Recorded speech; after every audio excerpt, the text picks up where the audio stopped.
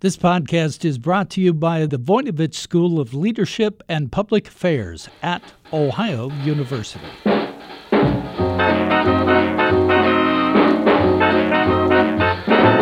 Hi, everyone, and welcome to Jazzed About Work, where we talk about everything that might have an impact on your career. Today, we'll be talking about the future of work. Our returning guest is Joan Lynch. She's the Chief Content Officer of Working Nation. That's a nonprofit group that predicted the big gap between the skill set of American workers and the new jobs now opening up around the country. Her real focus today is shining a light on the solutions for our economy and for our working people. We'll talk about the groups whose careers were hardest hit by the pandemic and about strategies and programs that might help them get back into the workforce. Most important, Joan will describe areas where there will be new jobs, and she'll make suggestions about how you can build the skills that will open doors and bring you new kinds of opportunities.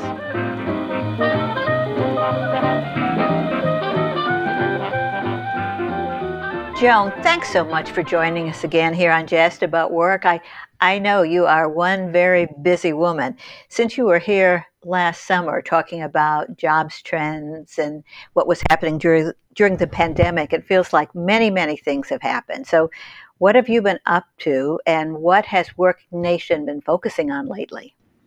Yeah, thanks for having me back. It's a real pleasure.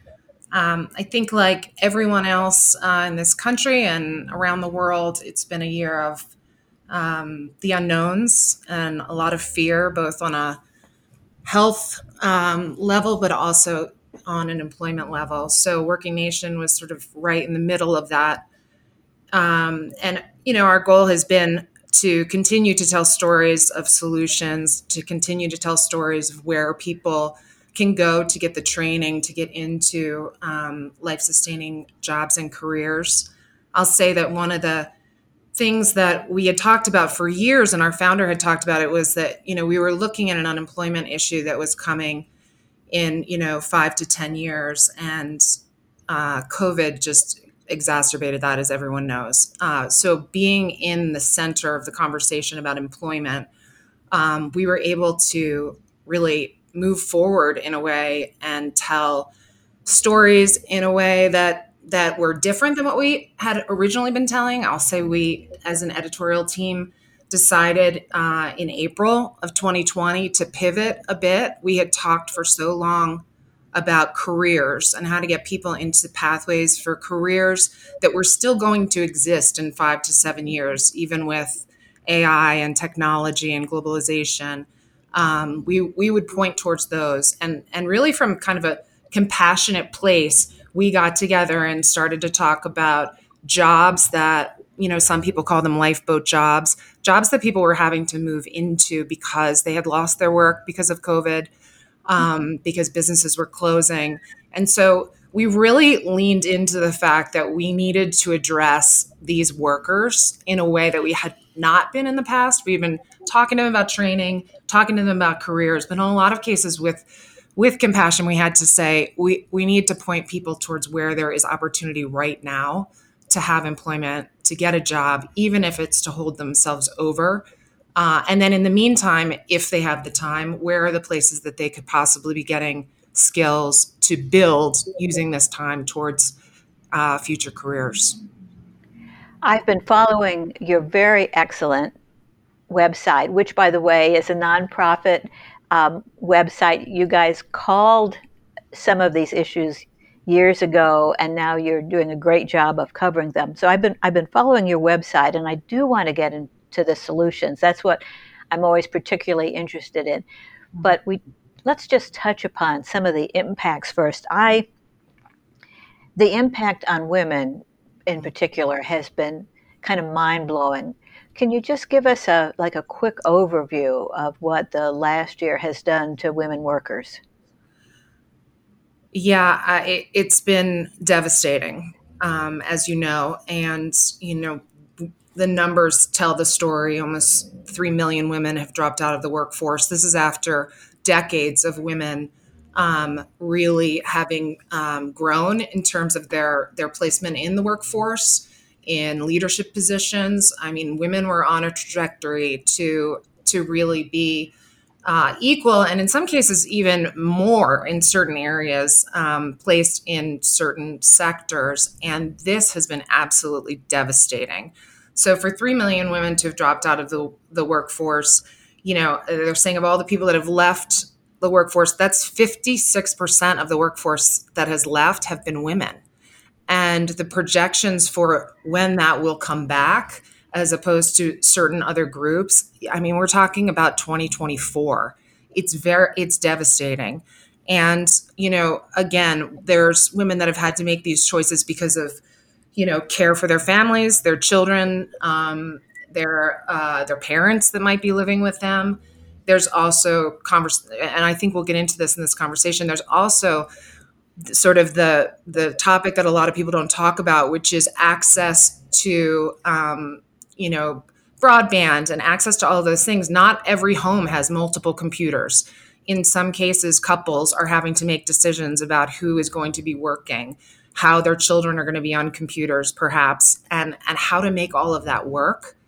But it has been even more pronounced for underprivileged women that perhaps were in lower wage jobs. We know this. We know that minorities have taken a really hard hit, but specifically women in those cases, it has been really heartbreaking to watch. So what has happened is that the gender situation at work, which was, progressing, and women were growing in multiple fields in the tech industry and other areas. And we were telling stories about these great solutions for women, for them to move up in these positions. They essentially, we've taken a huge hit. Many of the things that we've always associated with women workers, like parental leave and daycare and those kinds of support systems, are certainly part of the picture. But I'm so glad you mentioned broadband, because I think that's not one that at least I realized was going to be so particularly difficult for women. But it's not just women and people who have a lower income and can't afford broadband. It's also regional. Rural areas have been devastated because they have fewer options in many cases, and there are whole counties that just don't have broadband. So that has been huge. But it feels like there's been some recognition, and one thing that might come out of this is, at least in low income and rural areas, it feels like we're going to get some faster solutions to broadband than it looked like a year or two ago. Does it seem like that to you? It does. It does. And I often say, because we are storytellers and we believe that the way to engage people and get them passionate about creating change and opportunity in this country is to tell human stories. And I'm sure you have, I know I have. We have seen these pictures online of children sitting outside of a McDonald's or a local library with their computers trying to have access so that they can go to school.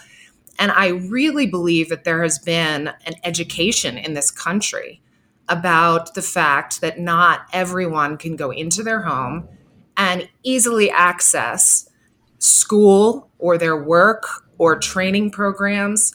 It is a major issue in rural areas. There are states where, they say 50% of their population does not have access. So, when we talk about solutions, we talk about infrastructure as an area of job growth in this country. And that does include, of course, access to broadband and those types of things. I mean, the FCC reported last year that there was over 21 million Americans that didn't have access to high-speed internet. And then another group came out, a group called Broadband Now, and they did their own numbers. And they said that could be double, that it could be 42 million people that don't have access to broadband. So as we have this conversation today, and as Working Nation has this conversation every day about work, we have to approach it from a perspective where we don't make it sound so easy. If you're out of work and you're at home, here are some programs that you can take online to get a certification or to do this. What we've tried to do is not ever be flippant about what we say a solution is. when there's a lot of people around this country that are hurting, that want to be in positions and want to grow their careers, but they don't have the access to things that we don't think about a lot of times because it's just so simple for us. Well, the infrastructure is certainly part of it, but I agree with you. It was an issue that has been out there for years and wasn't getting any traction in public Right. awareness. And now all of a sudden, it feels like solutions are coming about. But as you said at the beginning, all kinds of things are speeding up. The predictions you all made about the workforce for 5 years from now are happening. But at the same time, I think kind of a good thing is happening, and that is that people are grappling with the possibility of upskilling, changing their expertise, repurposing their skills. And there are employers and communities and other kinds of people who are looking for new ways to match their needs with the workers who need help in becoming up to date. Can you tell us a little bit about about what the upskilling trends are, or the changing and some of the activities that are out there? Sure. So we had talked, I think the last time, you and I had engaged, we were talking about pre-COVID when there were 7 million open jobs in this country. And an issue with filling those jobs was skills. And Strata Education Network recently came out and said that a third of the people that have lost their jobs in the pandemic worry that they don't have the education to get the new jobs. And that is true based on a lot of the information that is out there, based on reports from Burning Glass and others. Burning Glass just put out a new report, and they were talking about 18 million new jobs in the creation of that in the next 5 to 7 years. And they identify what those jobs will be. But when Matt Siegelman was asked by our team, will we have the workers to fill those jobs? His answer was no, they don't have the skills to fill these jobs that are coming. So your point about upskilling is central to everything that Working Nation talks about. I've been on the record saying I don't love the term lifelong learner because I feel like, people just roll their eyes at it at this point. But we really are in a position right now where we each need to take a look at what we know and what we don't know, and what are those opportunities to upskill, specifically for people that have lost their jobs or have moved into one of these lifeboat jobs in order to just pay the bills. There are fantastic programs around the country. One that comes to mind is generation.org, that's all around the country, that has 4-week to 2-month programs where they train folks in jobs that are available around the country. They've placed 40,000 workers. They've done actually very well even during COVID with really good placement. So, really approaching each worker as, what is it that you know? What is your skill? Where can you potentially get other certifications, stackable credentials? Where can you be bettering yourself? So when we come out of this or whatever is next, in order to build a robust economy, you are a valuable employee.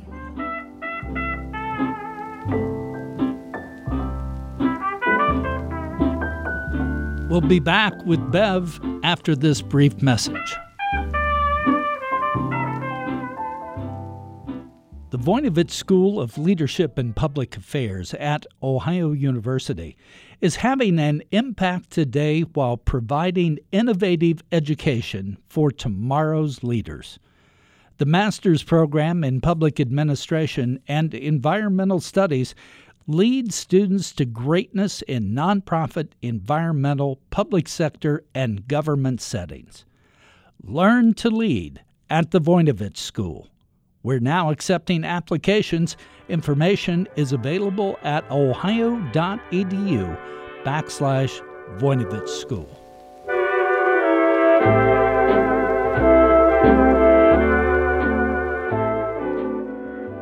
When we're talking about people who need to upskill or get certifications or so forth. That includes people who have some skills that are quite valuable now, like the hospitality industry, the flight attendants who have these wonderful customer service skills. They have skills that they've spent years developing. The question now is, how do they package it with other skills that will make them suitable for new kind of jobs? So upskilling is about getting training in new industries, or what are some examples of upskilling, say for somebody who has great customer relations and people skills, but whose job has disappeared in restaurants or airlines? Yeah, I mean, again, you're talking about a sector that has also been decimated, where, just in the U.S., over 4 million jobs were lost last year in travel, hospitality, those types of jobs. What we talk about when we talk about transitioning folks into, these next positions is also, going back to what their skills are. These are folks that have dealt with challenging situations. They have resiliency. They can communicate. They can think on their feet. Where I always say they're problem solvers. And there have been opportunities and companies that have recognized that there's this group of people out there that have these skills that they need for call centers.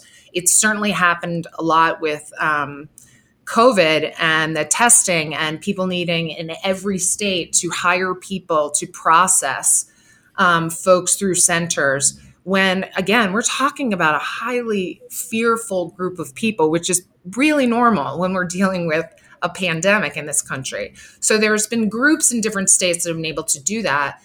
In addition, I read a story not too long ago about, when Walmart, as we know, Walmart continued to hire throughout COVID. And they reached out to the National Restaurant Association and the Hotel and Lodging Foundation, and they asked both of those organizations how they could potentially hire their furloughed hospitality workers. So it's been an interesting process to watch when other companies are looking at the skills of a totally different sector and saying, these people bring value to us. And then there's been a lot of other, a lot of other programs that have started so people can get, credentialed in software as a service. I read about a company called Aspireship, and they're trying to pivot people into these industries and get them the skills and certifications, the skills and certifications, but really in partnership with employers. So it has been a remarkable year, I think, and a hopeful year to watch employers, people creating programs or online training, and city leaders in certain areas that have partnered and created these programs to better serve their community, to get people into work, to get them into work quickly, but also to take into account the skills that these folks already have. Because what you don't want to do is downplay and say, oh, you were in the service and you were in the hospitality industry, you're not qualified for a whole lot. Well, that's just not true. So what we try to do at Working Nation is try to build up and get people to acknowledge what their skills are, and then point them in the direction of programs, especially local to where they are, that are there to support them, that already have partnerships with companies that are employing and can get them on a pathway to gainful employment. I agree with you that it's been kind of wonderful and amazing to watch some of these partnerships, the collaboration between mayors and company leaders and people who are looking to hire and local schools and things like that.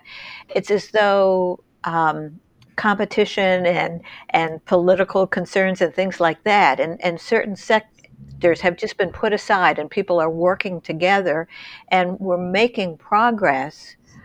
Just as the issues have come faster than we expected, so are some of the solutions. And it does seem to really help when a big company like Walmart keeps going and takes some responsibility for developing some of those collaborations. One of the questions I was going to ask you is, Where is the education sector, the traditional higher ed and community college sector in all of this? And are we seeing, I know that it's been devastating for them too. Students have been going to campus. They're trying to learn to do things in totally new ways. But are you seeing collaborations between first funders who are helping higher ed, or are you seeing higher ed working with industry in a way to repurpose their own programs? Sure. I mean, we've said for a long time, especially with your more traditional four-year colleges that have a little bit harder time pivoting than some of the community colleges. Clearly the history tells us that community colleges and graduation rates and all of that have not been great in this country for a long time. However, the stories that we've told at Working Nation are about the local community colleges that have partnered with an employer, that have partnered with another perhaps training program to create in their community the workforce that is necessary in different areas. In Ohio, it was first responders. In Louisville, it's a totally different topic. And in the month of March, Working Nation focused on cities. We called it our Focus On series, and we went deep into multiple cities to see what the mayors were doing, and really not what just city government is doing, because we never will say that the government is going to fix this. What we're saying is, who are the thought leaders in these communities who know the value of these partnerships? So we have a lot of conversations about community colleges and four-year schools, which many of them are suffering, as we know. Many of them are shutting down, which is remarkable to watch. But in some cases, like Louisville, one of the things that we found really inspiring was this collaboration between 15 high schools in Jefferson County that said, you know what, we have to get together. We have to make the curriculum ready for some technical education classes. There are jobs in our community that are not getting filled, because we all know not everybody is going to go into college. They might get out of high school and go to some of these programs. They might do a little bit of either certification work, which we highly encourage, or community college, or even four-year college. But these schools are starting to recognize that the kids that are in the high school are really needing some of the tools to prepare them in a better way for what jobs are in the future. So there's been, we focused on Tulsa and some great work in South Bend, Indiana, that also partnered with the local libraries. I mean, it has been a really creative experience to watch. And to echo on what you said earlier, having just come through, and maybe we're still in a period of time that felt very divisive in terms of politics, I will say I feel very hopeful in watching these community leaders and how they partner, and how they're looking at their communities and saying, we want these kids, these college students, these adults, these older workers, we want them to thrive. We want to build back the middle class that has driven this country for so long, and that middle class is disappearing. So it is on these communities to create and use these partnerships. And in a lot of cases, these communities are talking to each other and saying, hey, what are you doing in Charlotte? We need that, in Dallas, and those types of things. So the communication that we're seeing behind the scenes is pretty remarkable, but it all comes from a really good place of wanting Americans to be on a path to middle-class lifestyle, to be on a path to careers, because there's a lot of exciting careers that are out there and are growing. We just need to be ready for them. I absolutely agree. And I'm glad you mentioned older workers, because that's an area where I think we've jumped ahead a bit in terms of opportunities opening up. All kinds of people are devastated by the thought that they've lost their retirement savings, or that they might not have a job to retire from. But at the same time, it feels like there are lots of trends of middle-aged and older workers recognizing that there are opportunities, but they have to take a shift. It's not the end of the world when their old jobs disappeared.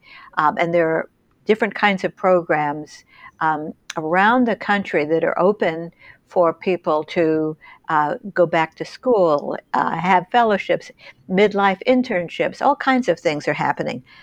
One of the things I want to focus on a little bit, just in case listeners don't know what we're talking about when we're talking about certifications, is that there's been a sort of a new trend for universities, but also companies like Google and other companies that need things to package small amounts of online learning. So you're not going for a degree, you're going for a certification that might reflect 3 courses or a certain kind of technology, where you get somebody who is reliable, whether it's a university or a company or whomever. You get somebody to certify that, yes, you completed this program, yes, you have those skills. And the stackable means that in some cases you can have multiple ones and turn it into some kind of degree. Mm-hmm. And that is something that I've noticed a lot of people who never thought they'd take an online course are doing. My clients who are thinking about or fearing transitions are suddenly aware of the possibilities of online learning. And these are people who a year ago or maybe 18 months ago would never thought they'd do it. And now all of a sudden they're saying, oh my gosh, my communication skills are in demand. I just need to know more about this technology. Are you seeing the same thing for older workers? Absolutely. I think one of the reasons that Working Nation exists is to tell those stories and to give hope to people that there are opportunities that they maybe are not aware of, that maybe, as you said, they would not necessarily have taken part in. I mean, you mentioned Google's IT certification. That's an amazing program that can be taken online that is moving people into work. But the future for young people, and I'm going to transition right back to older workers as we're talking about it, but as we talk about stackable credentials, it is the future. It is the future of successful education programs within colleges. It makes sense that someone that is going through either for an associate's degree or a 4-year degree would be stacking these credentials as they go. In some cases, because people leave school for a multitude of reasons, either to take care of a family member or they can't afford it. But imagine now that instead of that large number of folks that have dropped out of school, we're saying people have left school, but they're leaving them with credentials that in things like cloud technology and data analytics and technical support, they actually leave with something that they can put on a resume. And so for younger people, I think that is becoming the trend, and it's really important. Now, transitioning into older, for those of us that might be considered older, to also be recognizing that technology is changing so quickly, and we have to keep up with it. All of us have to keep up with it in order to be relevant and be employable. So knowing what some of those credentials are, knowing that you can go online and get them, in some cases for free, in some cases through your community and scholarships. But not only do I think that it's important for a career, I also think it's really, really important for all of our psyches to recognize that as we progress through our life and our career, we are capable of learning new things.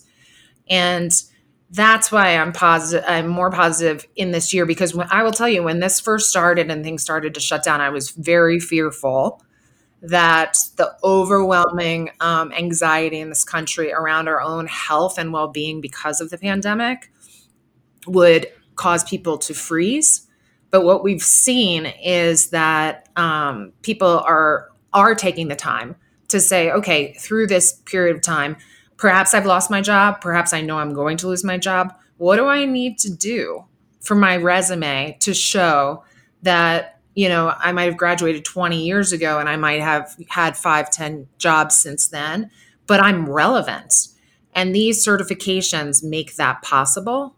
And I mean, we believe that these micro credentials are the way that we're going to get momentum, that the way that we're going to get people back into the workforce, since workforce participation is a real issue right now, and it's the most dangerous thing when it comes to repairing our economy. But we can repair our economy if we get people back into the workforce. And how do we do that? We give them the skills that they need for the opportunities that are there. Like you, I try not to use the term continuous learning, although I believe in it passionately. But so many people have kind of used it with an eye roll. But the one thing that the last year has helped us to see practically, but modern scientists has helped us to understand, is that human beings are capable of learning new things for their whole lives, assuming they have good health. That I saw a Washington Post story I liked a lot a few weeks ago, with stories about people in their 70s and 80s who are still breaking ground and having fun in their careers. The critical thing, I think, in staying in the job market and changing gears is that you have to be on the lookout for learning new things. And these days, it means learning new things in new ways. But if you're willing to explore, and if you're willing to be a beginner, which is hard for people who've been experts, but if you're willing to be a beginner, it's also can be tremendously fun and gratifying to pick up a new skill and to master it. It can just give you a new rush of energy. And so there's a lot of good news out there, I think, for older, however you define that, workers who are willing to say, all right, I'm going to get serious about learning X, whatever X is for them. Yeah, and we're seeing it in one particular area, which Burning Glass called out the green jobs economy as one of the forces behind rebuilding our economy. We're spending a lot of this year digging into environmental jobs in this country, state by state, which has really never been done before. So we're researching state by state what these jobs are, but also digging down really local into what are the jobs, what are the training that you need, and driving people to those opportunities. And I think it's really interesting. I've said this before to some folks when we're talking about a really heated conversation in this country about the environment and about jobs and about, gas versus green and all of these things. The underlying message for me that I keep, hearing from people is there are going to be a lot of jobs, and you could fit into that job, especially even if you in particular really are passionate about the environment. I think a lot of people are passionate about the environment and they have no idea that within their state there are really good jobs within that sector. They don't know that they're there and they don't know how to get to them. But I do believe that as we on the Working Nation side start to communicate those, it will be empowering for folks to realize I already have some skills. There's some things that I need to do in order to, transition into this job. And these are good jobs and careers. So I am hopeful. And I think the more we tell the stories about what's out there, the more regional we get and say, here's what's in your neighborhood. Because as I always say, nobody wants to hear, hey, here's a great opportunity for you, but you have to move to Nevada or you have to move to New York. The solutions, as we say them at Working Nation, are local. Some people will move to different areas of the country, but a lot of people are saying, what can I do here? And with COVID and with this change and working from home, it's opened up a lot of opportunity for a lot of people to not relocate and to have sustaining careers in their hometown. I think that's a great point to end our discussion on, since sadly we're running out of time. But there will be jobs, there will be green jobs, there will be green jobs in your community most likely, and there will be jobs that you can access remotely from your community quite likely. Is there any other final thoughts you want to close with, Joan? I mean, I mentioned green jobs as one, but in terms of cyber and IT And I think we all have to take personal responsibility for knowing what is out there and what the jobs of the future are going to be. And then finding like programs like Coursera or stuff that Google does and finding out what you need to move into them. So, I don't want to leave you with the idea that I'm only talking about green jobs. There are phenomenal opportunities to upskill and to get into some of these careers. It's just about, doing your homework and being open to a really exciting opportunity to learn something new and to experience something new and to have, the middle class life or whatever it is that you desire to have without the anxiety that is prevalent right now in our society. There's a lot to be hopeful about, and I really appreciate your joining us again today and sharing some of those things. I hope you'll come back soon, Joan. This was terrific, and thanks for all the good work that Working Nation is doing. Oh, it's absolutely our pleasure, and it's always great to talk to you all. Today we've been talking with Joan Lynch, jobs expert and chief content officer of Working Nation. I'm your host, Bev Jones, author of Think Like an Entrepreneur, Act Like a CEO. Today's tip is that when your job disappears, you still have skills that can be repurposed. And more than ever before, there are many ways to upskill, to expand your expertise, and to find a rewarding job in a new place. Thanks for listening. I hope you come back soon.